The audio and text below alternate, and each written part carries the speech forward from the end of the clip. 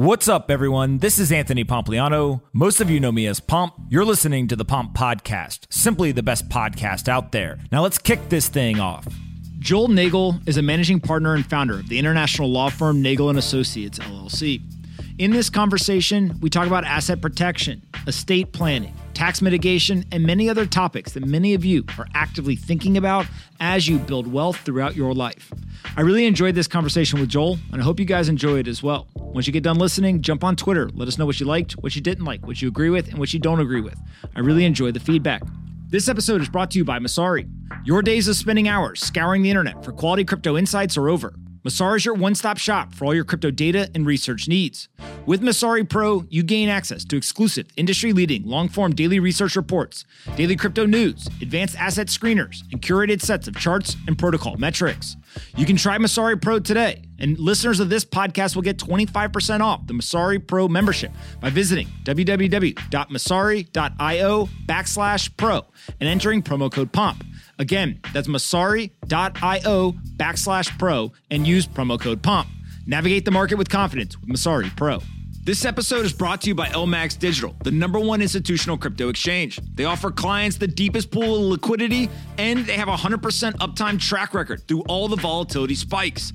LMAX Group's liquidity relationships and ultra-low latency technology means that LMAX Digital is the market-leading solution for institutions across crypto trading and custodial services. LMAX Digital, secure, liquid, and trusted. Go learn more at lmaxdigital.com/pomp. Again, that's lmaxdigital.com/pomp. This episode is brought to you by Amber Data. If you're a financial institution entering the digital asset class, you'll need access to granular on-chain and market data from multiple venues to power research, trading, risk management, and compliance. Amber Data delivers comprehensive data and insights into blockchain networks, crypto markets, and decentralized finance, empowering financial institutions to apply traditional finance methods to digital assets. Amber Data eliminates the infrastructure setup, integrated challenges, and maintenance headaches to access digital assets data, reducing cost and time to market to enter the digital asset class. Learn more and download their digital asset data guide at www.amberdata.io/pomp. Again, that's amberdata.io/pomp. Go check them out today. All right, let's get in the episode with Joel. Hope you guys like this one.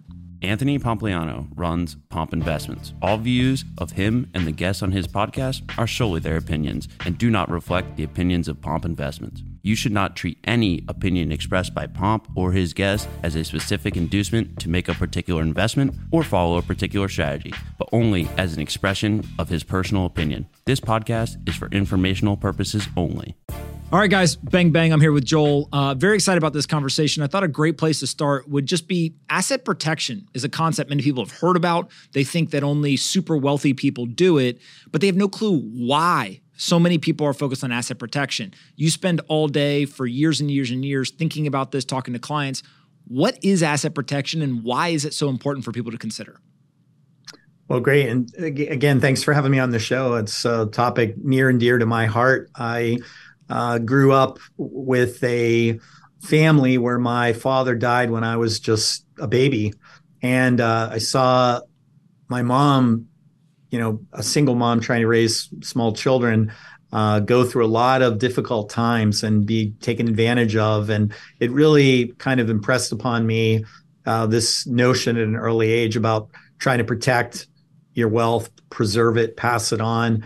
And everything that I've really done in my 32-year legal career has been with that in mind. And quite honestly, we have very wealthy clients, but I also have, school teachers and secretaries, and they would certainly tell you that, protecting their wealth is equally, if not more important to them because they really don't have the ability to go and earn it back. So when I'm talking to a school teacher who's 60 years old and they have a nest egg of $500,000, they come to me and say, what are the best ways to protect my wealth? I take it very personal, very seriously, and I try to come up with techniques to help them. We issued a position paper many years ago, and I update it all the time about different concepts based on your wealth. Obviously, you're not going to, set up a family office, for example, if your net worth is $500,000. So we want to make sure the solutions that we come up with are consistent with the needs and the net worth. So when you ask the question, what is asset protection? Asset protection is it's simple. It's protecting what's yours. You're not worried about necessarily growing the pie, although if you have it protected well and insulated from taxes and things like that, it will grow. A lot of clients tell me that if you want to think of it as a sports analogy, we are the defense, right? You have investment advisors and people like that telling you about offense. They're telling you what to invest in. I'm sure you have a lot of people on your show. They're talking about crypto or gold or whatever the offense is. We're the defense. We're basically saying we want to help create the right structures and strategies to protect what's yours, so you can sleep at night and know that no matter what happens, nobody can ever take what you've worked hard to earn, or what you've inherited, or how your business has grown and become very successful and you've achieved something. We want to help you protect what you already have. So that really is asset protection generically, protect what's yours. So when you think about this, you've said previously this idea of protecting the asset, preserving it, and then passing it on to the next generation. I almost think of those as like kind of three different buckets. Explain a little bit the protecting and preserving component before we get to passing on. So protecting and preserving, what exactly does that usually entail? Yeah, so protecting assets can be done a lot of different ways. Normally, when clients come to see me, it will end up involving different types of legal structures. So the main structure that people use to protect wealth is a trust structure. Now, trusts have been around for over 1,000 years. Actually, there are elements of trust law that go back to Roman times. If you go back to the early BC times, for example, only a Roman male could inherit property. So what if you didn't have a son? What if you had a daughter and you wanted to leave your property to your daughter? There were sort of workarounds where you would name an heir legally, but that person agreed to take care of the asset for let's say for your daughter. And then when your daughter had children, that those assets would pass down to her children to bring the asset back into your bloodline. So those were really some of the earliest trusts. But if you fast forward to, the UK, during the Dark Ages, during the Crusades, people were very concerned about protecting wealth because they were going off to war. Maybe they were going to come back in 10 years. Maybe they weren't going to come back at all. And so the modern day trust structure was really invented during that era. And it's still the number one way that people protect the asset. And we could spend a lot of time on it, and we'll spend as much time as we have. But the very most simple notion of a trust is that, unlike a company or a partnership or something that you own, a trust is not something you really own. It's its own juridical person, right? It's separate and distinct from you. So if I take my assets and I put them into a trust structure and then somebody comes and sues me, well, even if they're successful in suing me, they can't get the asset because I don't own the asset anymore. And they don't have standing to sue the trust because the trust is a separate legal juridical person. So that, in a nutshell, is what makes trusts so effective. If you've properly created them, properly transferred assets into them, and you can't do it after the lawsuit has already been filed. We get a lot of calls like that, and we're not able to necessarily help people because you get into something called fraudulent conveyances where somebody is running around after they've been sued trying to say, all right, what can I do to stop a plaintiff? And at that point, it's very difficult. You can actually cross the line into the criminal lines of what you're really allowed to do and what you're not allowed to do. But if you've set it up properly at the outset, transferred assets there properly legally, then that trust is a separate person. And so if a would-be plaintiff comes after you, and they don't have an independent cause of action against the trust, which they almost never would, then the most they're going to get is a judicial award against you, let's say against me, but I don't have any assets anymore because I put them in a trust. So that's how you haven't necessarily protected yourself, but you have protected the assets by transferring them to, a third entity like a trust.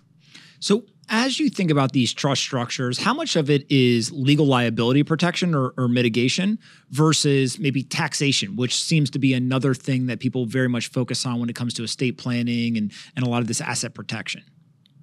Yeah, that's a great question. And that's a question that people always ask, in the first 5-10 minutes of a phone conversation. Trusts on the surface are tax neutral, meaning they don't increase your taxes, they don't decrease your taxes, at least from an income tax perspective. There are some generational wealth and estate benefits. For example, right now we have a lifetime exemption amount on what you can leave to your children or grandchildren. It's about $13 million without federal gift and estate tax. So if I create a trust today, for example, and I put $13 million in that trust, and then over the next 30 years of my life, if God willing I should live so long, that 13 million grows to 30 million or 50 million, any kind of appreciation takes place. It's already been transferred out of my estate, so it's never going to be subject to estate tax. So there are some tax benefits in that sense. But from an income tax perspective, whether I earn the money or the trust earns the money, there's a capital gain, it's going to be taxed exactly the same.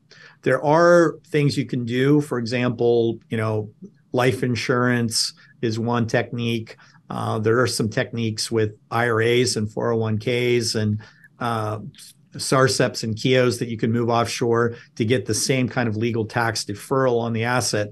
But for the most part, there's no real tax benefit. What it really is it opens up benefits that have to do with estate planning. You have much more flexible estate planning, much more protection from creditors if you're sued.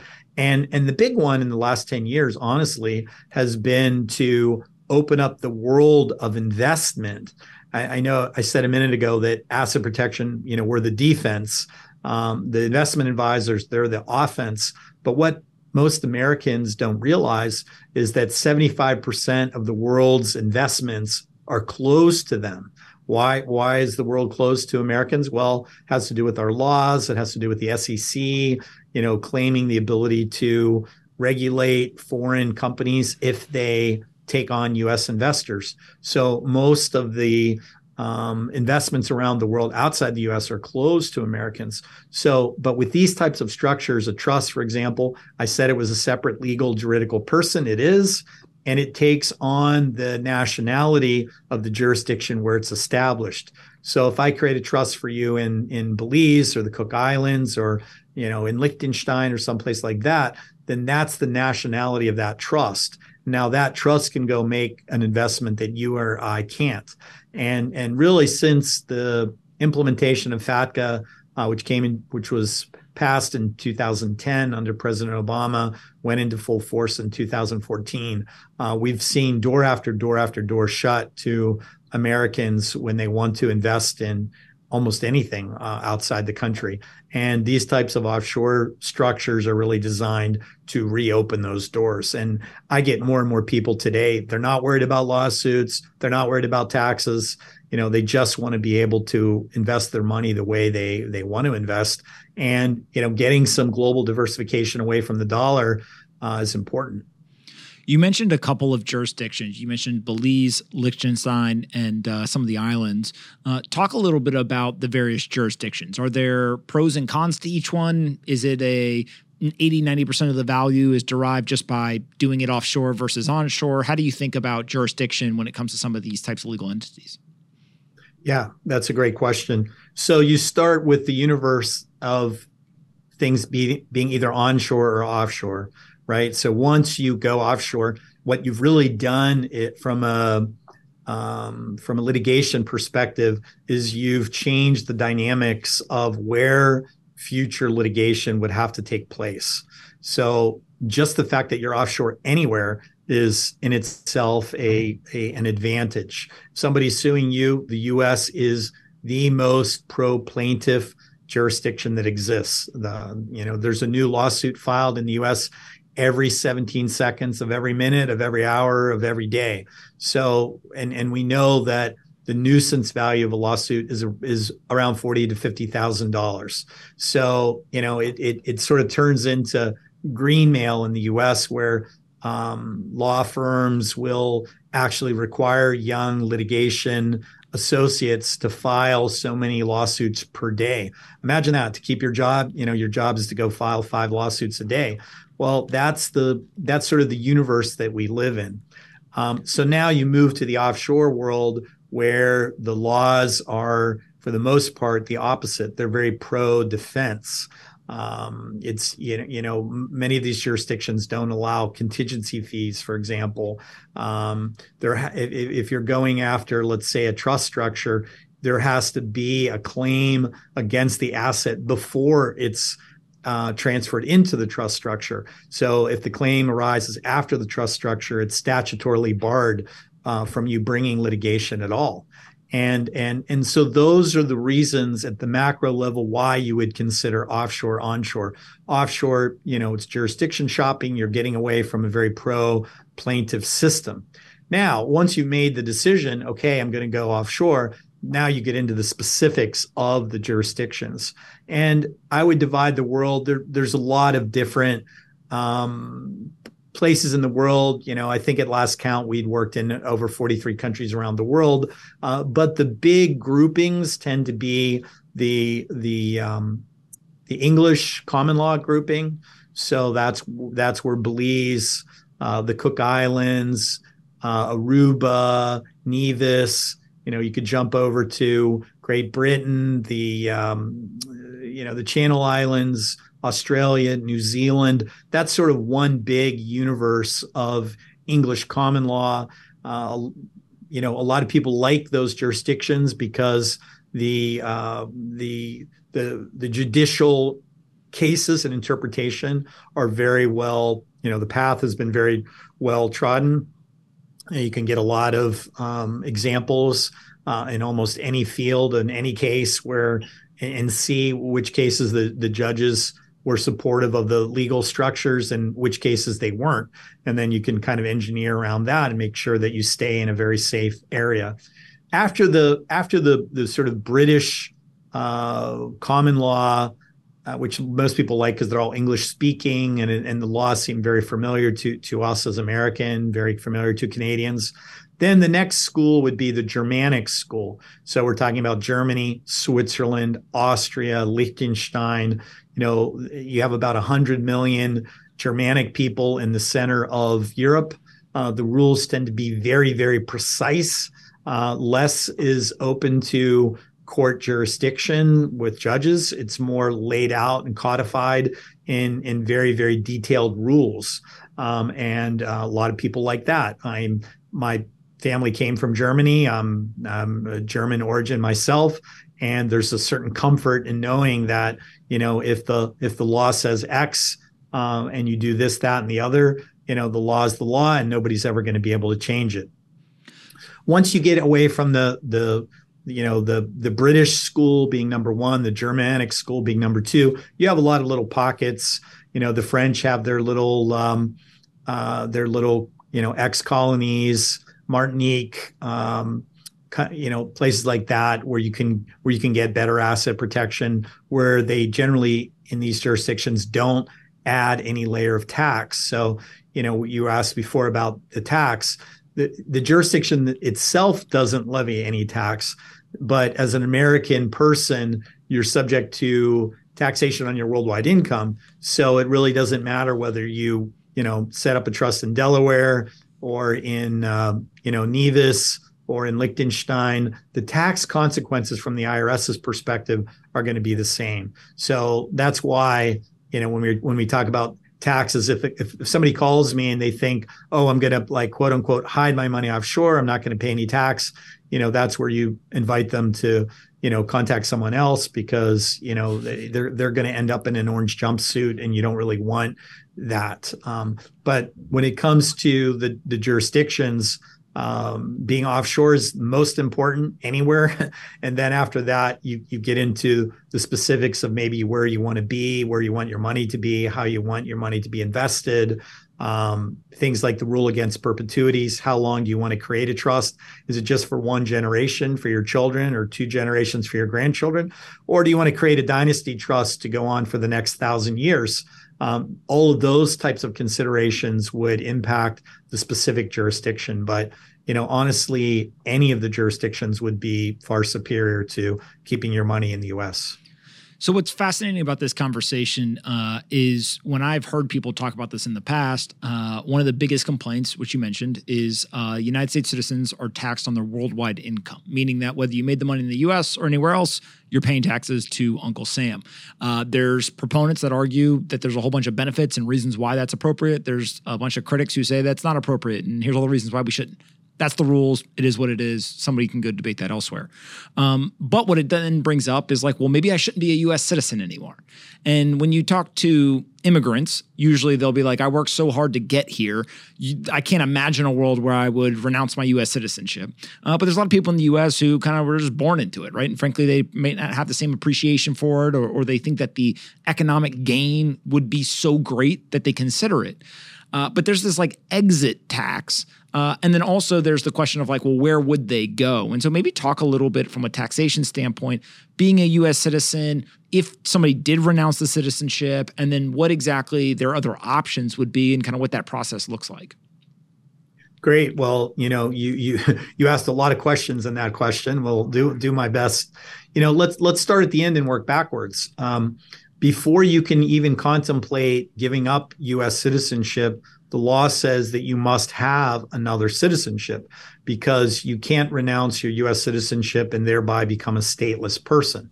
So, if you start from, okay, if I would ever give up my U.S. citizenship, I better have a second citizenship. Now, most people view a second citizenship the way they view, life insurance. It's a planning tool. They're going to get a passport somewhere. They're going to stick it in the safety deposit box. They hope they never need it. But if they need it, they have it.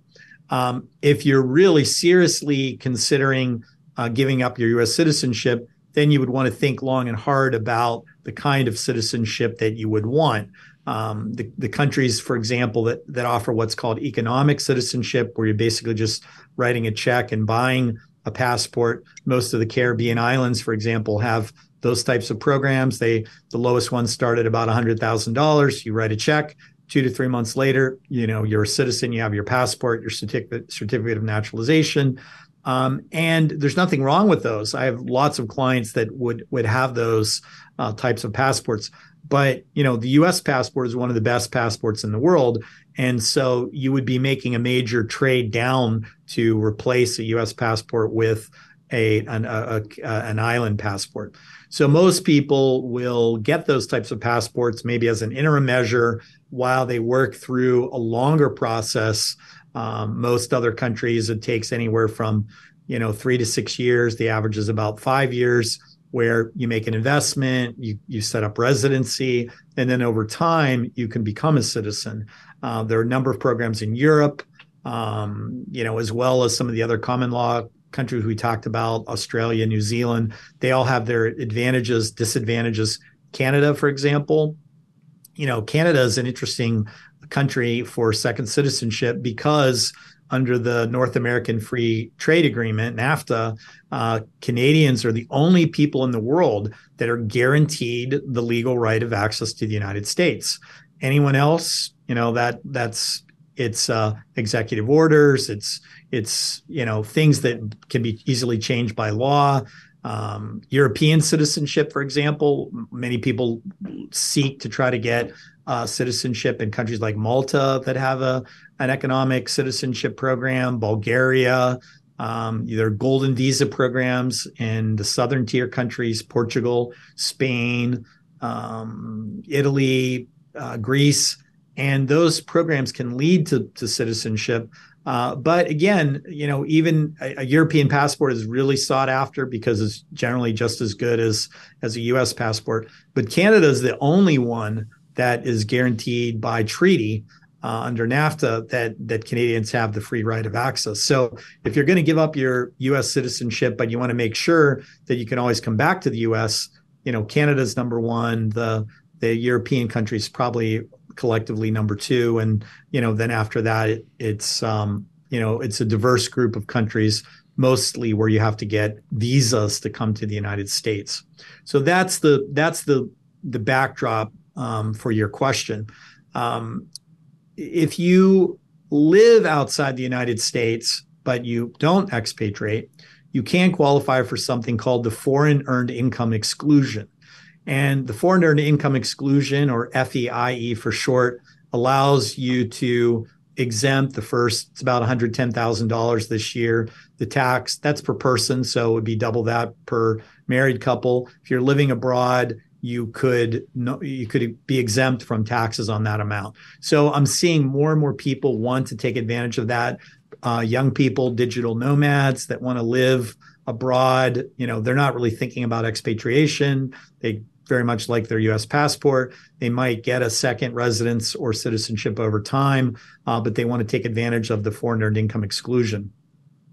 Working back even more, now let's talk about a wealthy person that just says, okay, I either quickly or slowly. The other way is what's called ancestral citizenship. So if it turns out your parent or grandparent came from a lot of countries, you can go back and claim citizenship rather than applying for citizenship like economic citizenship or going through residency.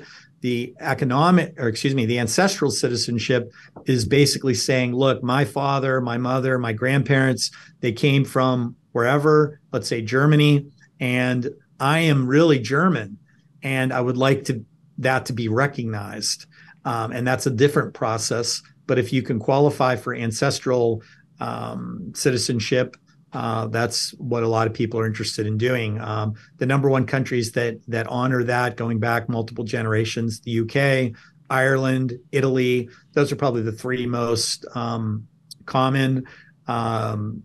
So anyway, whichever of those ways you go, the fast, cheap, the fast, expensive way, the slow, cheap way, the ancestral way, those are all three ways to get your citizenship. Now you have it, and now you come to me and say, Joel, I'm thinking about expatriating and giving up my U.S. citizenship. What does that look like from a tax perspective? Well, there's special forms that you have to fill out. One is with the IRS, and you mentioned the word exit tax. It's not technically an exit tax. I think of exit taxes as like, for example, the Jews that were leaving, Russia during the Cold War. The Russian government would say, okay, you have assets and we're going to take, some big percentage of them. If you want to leave, you have to fork it over or else you can't leave. What the U.S. taxes on expatriation is they treat you as if you sold all of your assets the day before you expatriated. And it's basically a deemed capital gains tax and a deemed income tax. So let's imagine that, for your group, let's say I picked up a bunch of Bitcoin at the beginning, and now I'm sitting on, $300 million of Bitcoin, and it was never taxed. And now I want to give up my U.S. citizenship. Would I pay a tax on that? Yes, I would. I would pay a large capital gains tax. It would be, 20% capital gain plus the Obama healthcare tax, 3.8%. I would pay 23.8% tax on that number. And then you're going to say, well, Joel, that is an exit tax. And I would say, I wouldn't argue with you. I would say that you're being forced to pay the tax that you would have to pay when you sell that asset. But it's not truly an exit tax, because let's imagine instead of having a couple $100 million of Bitcoin, let's say you had a couple $100 million of cash sitting in your bank account, and these were all after-tax dollars.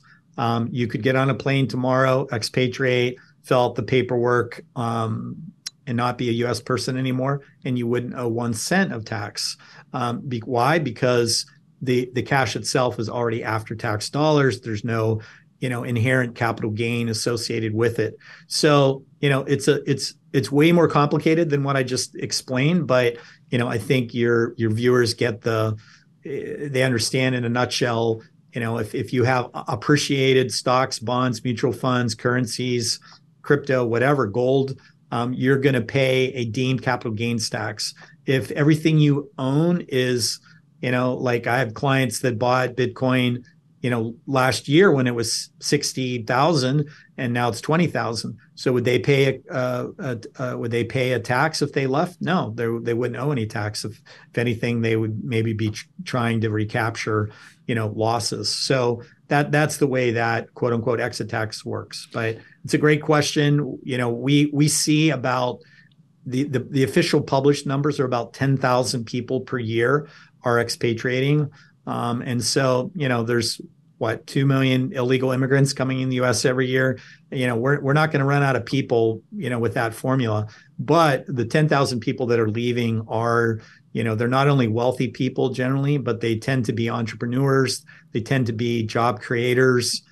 So it's a concerning phenomenon. I mean, if you go back 10 years, it was in the hundreds of people per year. It was 600, 800. It ran up into the thousands, and now, we're over 10,000. And that's only the numbers that the government, publishes and acknowledges. I actually suspect that the numbers are a good bit higher.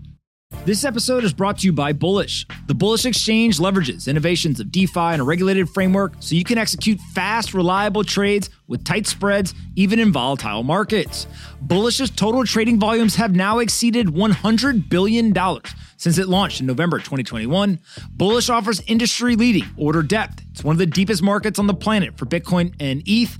And now with its new Longhorn product release, there are more reasons to be bullish. They've got tighter spreads all the time and new ways to customize how you generate income on your idle assets. Learn more at bullish.com and follow @bullish on Twitter today. This episode is brought to you by Exodus. Accessing Web3 across multiple networks just got a hell of a lot easier. Exodus is one of the most popular crypto wallets for mobile and desktop, and they just added Chrome and Brave web browsers to the lineup. The new Exodus Web3 wallet is a multi-chain browser extension that lets you safely navigate Web3 and DeFi apps on Ethereum, Solana, and Algorand from one wallet. Manage, mint, and sell NFTs on multiple networks in one wallet. You can swap Solana and ETH tokens natively right within the extension. And if you ever hit a snag, world-class customer service is available 24/7. More of your favorite chains are on the way, so run, don't walk, over to exodus.com/pomp to download the Exodus Web3 wallet right now. Again, exodus.com/pomp. Go check them out today. This episode is brought to you by Arculus. Arculus is the next generation crypto and NFT cold storage wallet that combines one of the world's strongest security protocols with the easiest to use form factor and app. They have 3-factor authentication, and you can use your PIN and the Arculus key card along with biometrics. They don't compromise your holdings by requiring a USB port, charging, or browser connections. With Arculus, you're protected from hackers and institutions freezing your access. Learn more today and buy it now at getarculus.com. You can use promo code POMP to save 15%. Getarculus.com, use promo code POMP, and remember, with Arculus, it's your keys, your crypto. What's fascinating about what you're talking about is basically they're using this taxation as a way to disincentivize people from trying to avoid the capital gains. Right. And I always think of taxation as there's incentives and there's kind of like the stick as well. And this feels like the stick component of taxation where they say, look, if you have appreciated assets and then you try to leave, we're not going to let you do that without paying the tax. But I did not know the point about if you just have a bunch of cash laying around, then obviously that's post-tax dollars. So it's interesting kind of the intricacies, if you will. Yeah, no, it's very interesting, and some clients are very pleasantly surprised when they come and they thought they were going to have to write a multi-million-dollar check and they find out they owe nothing. But the opposite is also true, where people have said, "Well, I'd like to expatriate, but honestly, it's not worth paying an immediate capital gains tax of $30, $40, $50 million," and then it influences, as you said, it's the stick that kind of keeps them in line. Yeah, I'm not planning on that. I've even got the flag behind me, so I'll leave it to the experts to figure that one out. In terms of earlier, you mentioned a school teacher or a secretary, right? And you're just picking two occupations, but people who they're not multimillionaires, right? And most people would think, oh, asset protection isn't for me. What do you see with what I will call your average kind of citizen, right? What are they doing when it comes to asset protection? Is it simply just a trust structure, or are there other things that may be worth the audience understanding that, kind of the everyday person is also doing this, not just the ultra wealthy? Yeah, that's a very good question.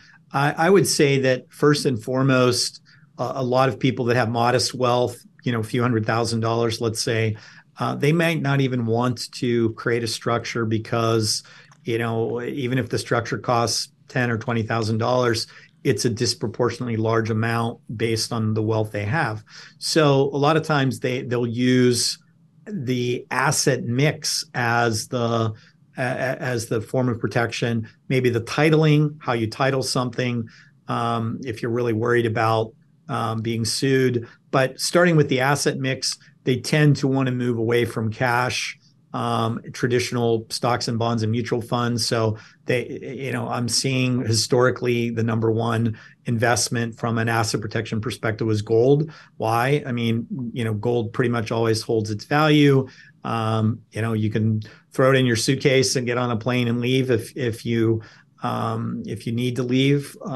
Some people that have a lot of gold maybe store it in a vault somewhere like Switzerland. Switzerland houses 2/3 of all the world's private gold reserves. So and it's very common to have safe deposit box type structures in a bank in Switzerland where you have a little drawer with you have the lock and your gold sitting in a drawer somewhere. That's a simple example.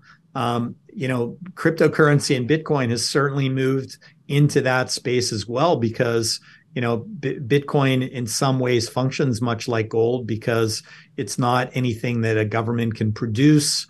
They can't just push a button and inflate away the value. And I think that's what, more and more people view that as asset protection these days. They're saying, I work my whole life, for my little nest egg. And, I don't want to find out, that the dollar all of a sudden has become worth, if not worth less, worthless. The famous French philosopher Voltaire 200 years ago said that every paper currency will eventually reach its intrinsic value, and that value is zero. It's just how long does it take to get there?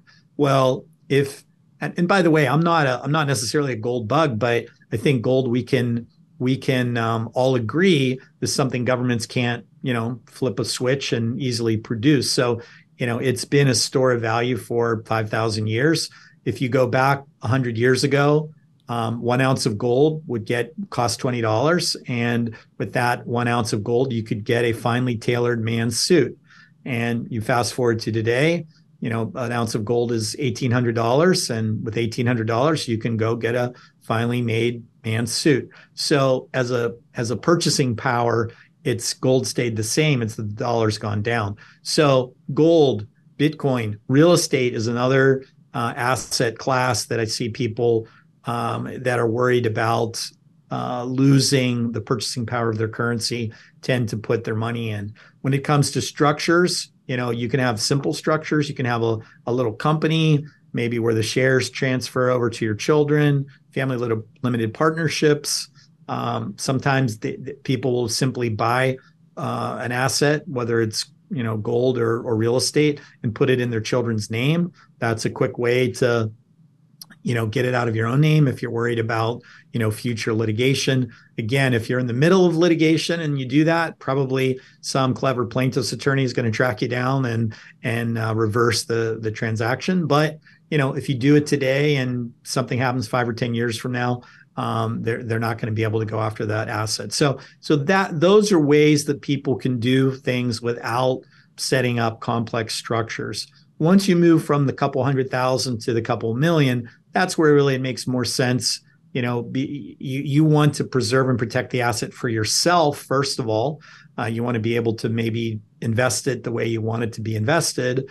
But then eventually you want that estate planning component, which is what happens to the money at my death. And trusts are a great way to do that as well. They're private.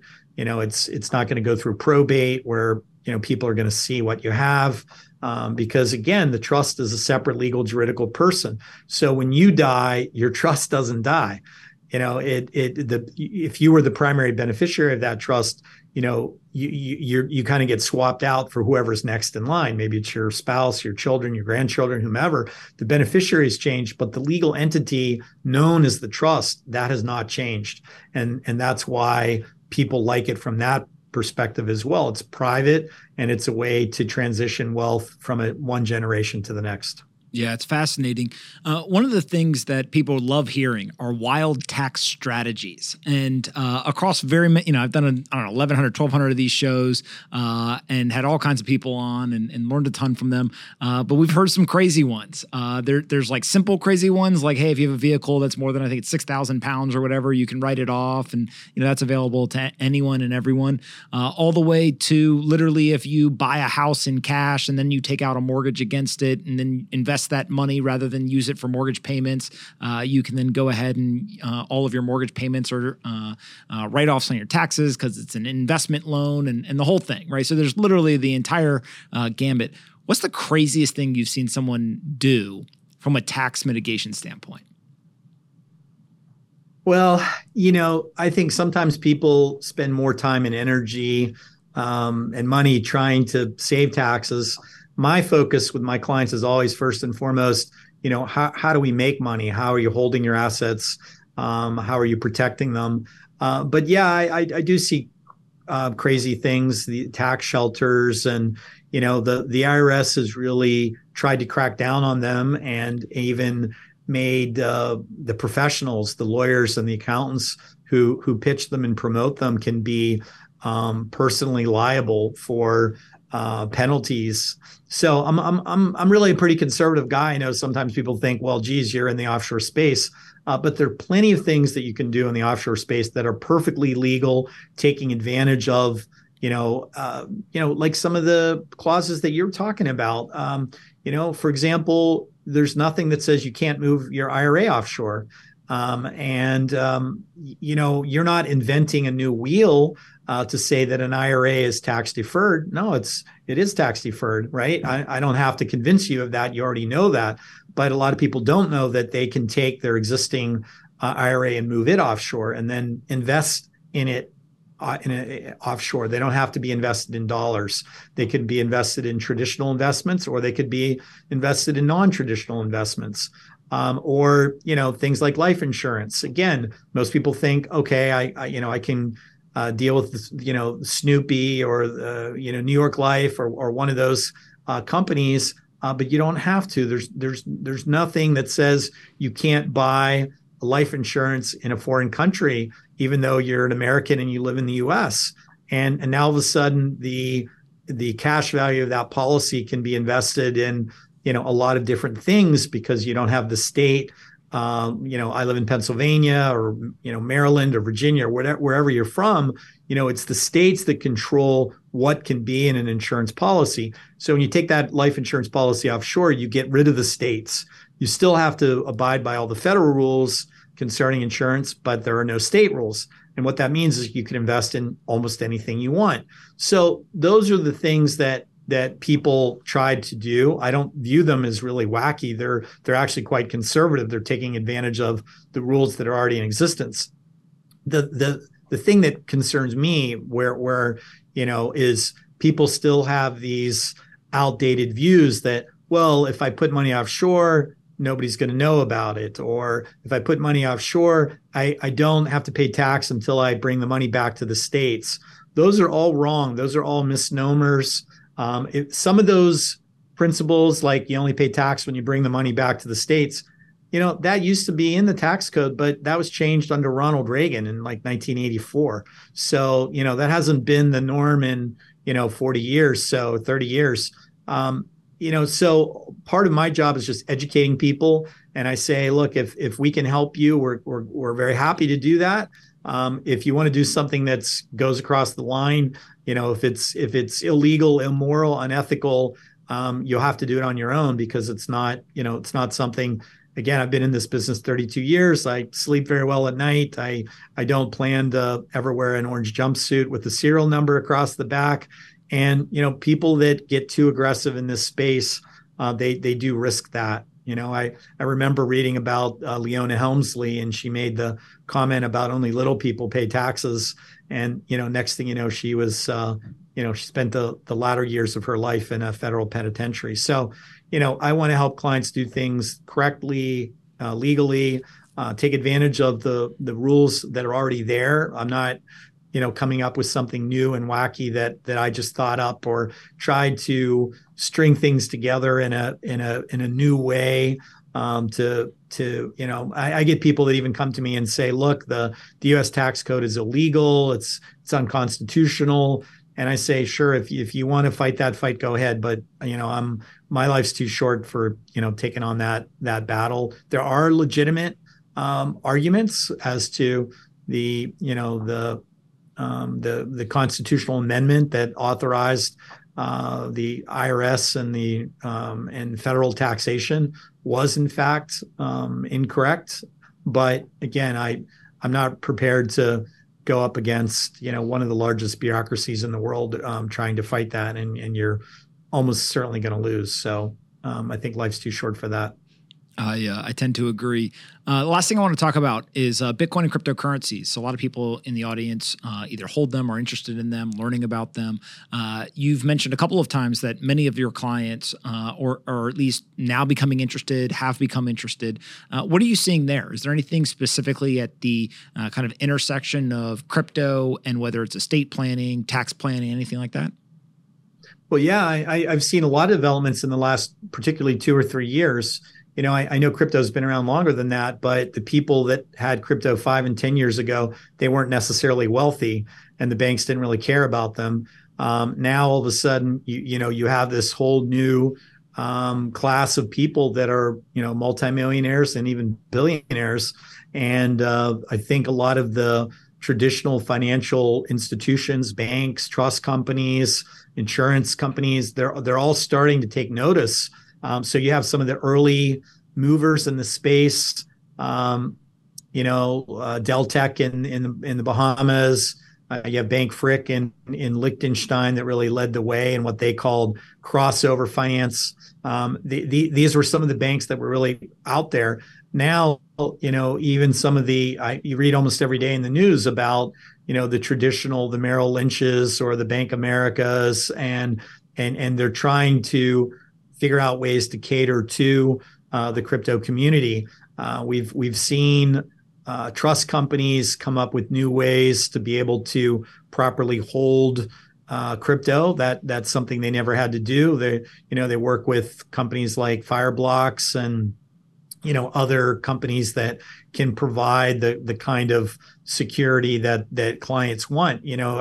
Somebody's not going to walk in off the street and say, here's a flash drive with 2,000, 3,000, 4,000 Bitcoin, and I'm just going to fork it over to whoever is nice to me. They want proof that the security is at the very highest level, and I think that as we go forward the next 3, 4, 5 years, as Bitcoin makes another bull run and becomes a lot more valuable again, you'll have the financial institutions that figure out how to keep up and cater and serve the crypto community, and those who don't, and the ones who don't, I think a lot of them will go out of business or become sort of the second tier.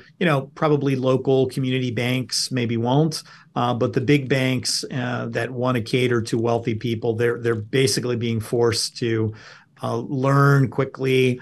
Hire people from those sectors to come in and help them organize their affairs. And as you said, there's sort of two groups. You've got wealthy people from some other industry. They made their money in real estate or their business or whatever, and now they want to sort of dabble in the crypto space. They're sort of the latecomers. They've come along in the last 1 or 2 or 3 years. But then the other group are the people that were the early adopters. They were getting Bitcoin when it was under $10. Ethereum at, pennies. And those people are, that's a very, very interesting crowd. A lot of them never thought that they were wealthy. They still don't think of themselves as wealthy, and they are just slowly coming out of the woodwork. And we talk to those folks every day, and that's what they want to know. They want to know, okay, if I engage in traditional asset protection and estate planning, can the structures keep up, the legal structures first and foremost, but then the financial institutions, how can I be certain, how can I sleep at night knowing that, my Bitcoin's safe? And a lot of them come from the crowd where, it's sitting on a flash drive somewhere and they're the only ones that know about it. But we've all read about the stories of, the guy who threw away his computer in New York and he had $100 million of Bitcoin on it. So that's a bit of a wake up call as well. And, they do want traditional asset protection and estate planning. If they get hit by a bus tomorrow and die, they want to make sure that their kids and their family can, and charities, whomever, can access their wealth. So it's a balancing act. We have to, convince folks that the right kind of systems and structures are in place. It is new. These, like I said, I've been doing this 32 years, but in the crypto space, only probably less than 5. So all of the banks and trust companies, they're all scurrying around, some faster than others, to really put the best system structures, protocols in place to serve the crypto community. And I think crypto's sitting right now about $2 trillion, all of the crypto industry. But as Bitcoin as the leader and Ethereum takes off again, that number is only going to increase. So I think more and more financial institutions will be wanting to cater to that clientele, and it's really pretty exciting. I mean, I'm sort of in the twilight of my career, but it's the old dogs learning new tricks and try to adapt things that I've been working with, my whole career to the crypto community, and it's been very exciting. I think that you're doing a fantastic job. And what's unique about this is while you think that you're learning about all the new stuff, I think that there's a lot of people from this new digital world that are learning from people who have been doing quite well and understanding kind of the legacy infrastructure and different rules and regulations and entities and things like that. So I really appreciate you taking so much of your time today to help people kind of get a quick taste and really just the high level concepts of asset protection. If there are people who want to learn more or need help with certain things, where can we send people to reach you on the internet? Is there an email, Twitter? Where would you like us to send them? Well, sure. I mean, I'm on there, nagellaw.com, nagellaw@protonmail.com. You can call my office, area code 412-749-0500. And I'm pretty easy to find if you Google me, Joel Nagel. Awesome. I don't think anyone's ever given out a phone number before, so we're going to see how that goes. Hopefully everyone is nice and they don't just start calling nonstop asking, hey, how do I get rich? I might get an earful from my secretary for giving out that number, but hopefully it's all right. Yeah, just go to Twitter. Don't go to the phone number. That's all good. All right, Joel, listen, thank you so much for doing this. Every time that you and I talk, I learned a ton, and it's a topic that I hear more and more from people. So I appreciate taking the time to come on and help everyone learn a little bit. And anyone who wants to reach out to Joel, and we'll go from there. But thanks so much, and we'll definitely do this again in the future.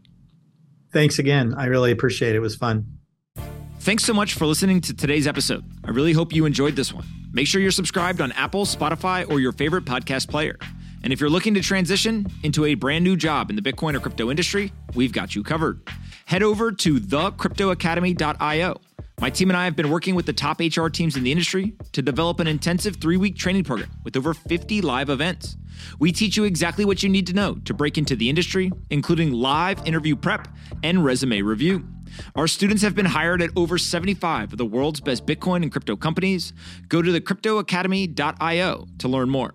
Again, that's thecryptoacademy.io. If you enjoyed today's episode, make sure you share it with your friends, and I'll see you all for the next episode.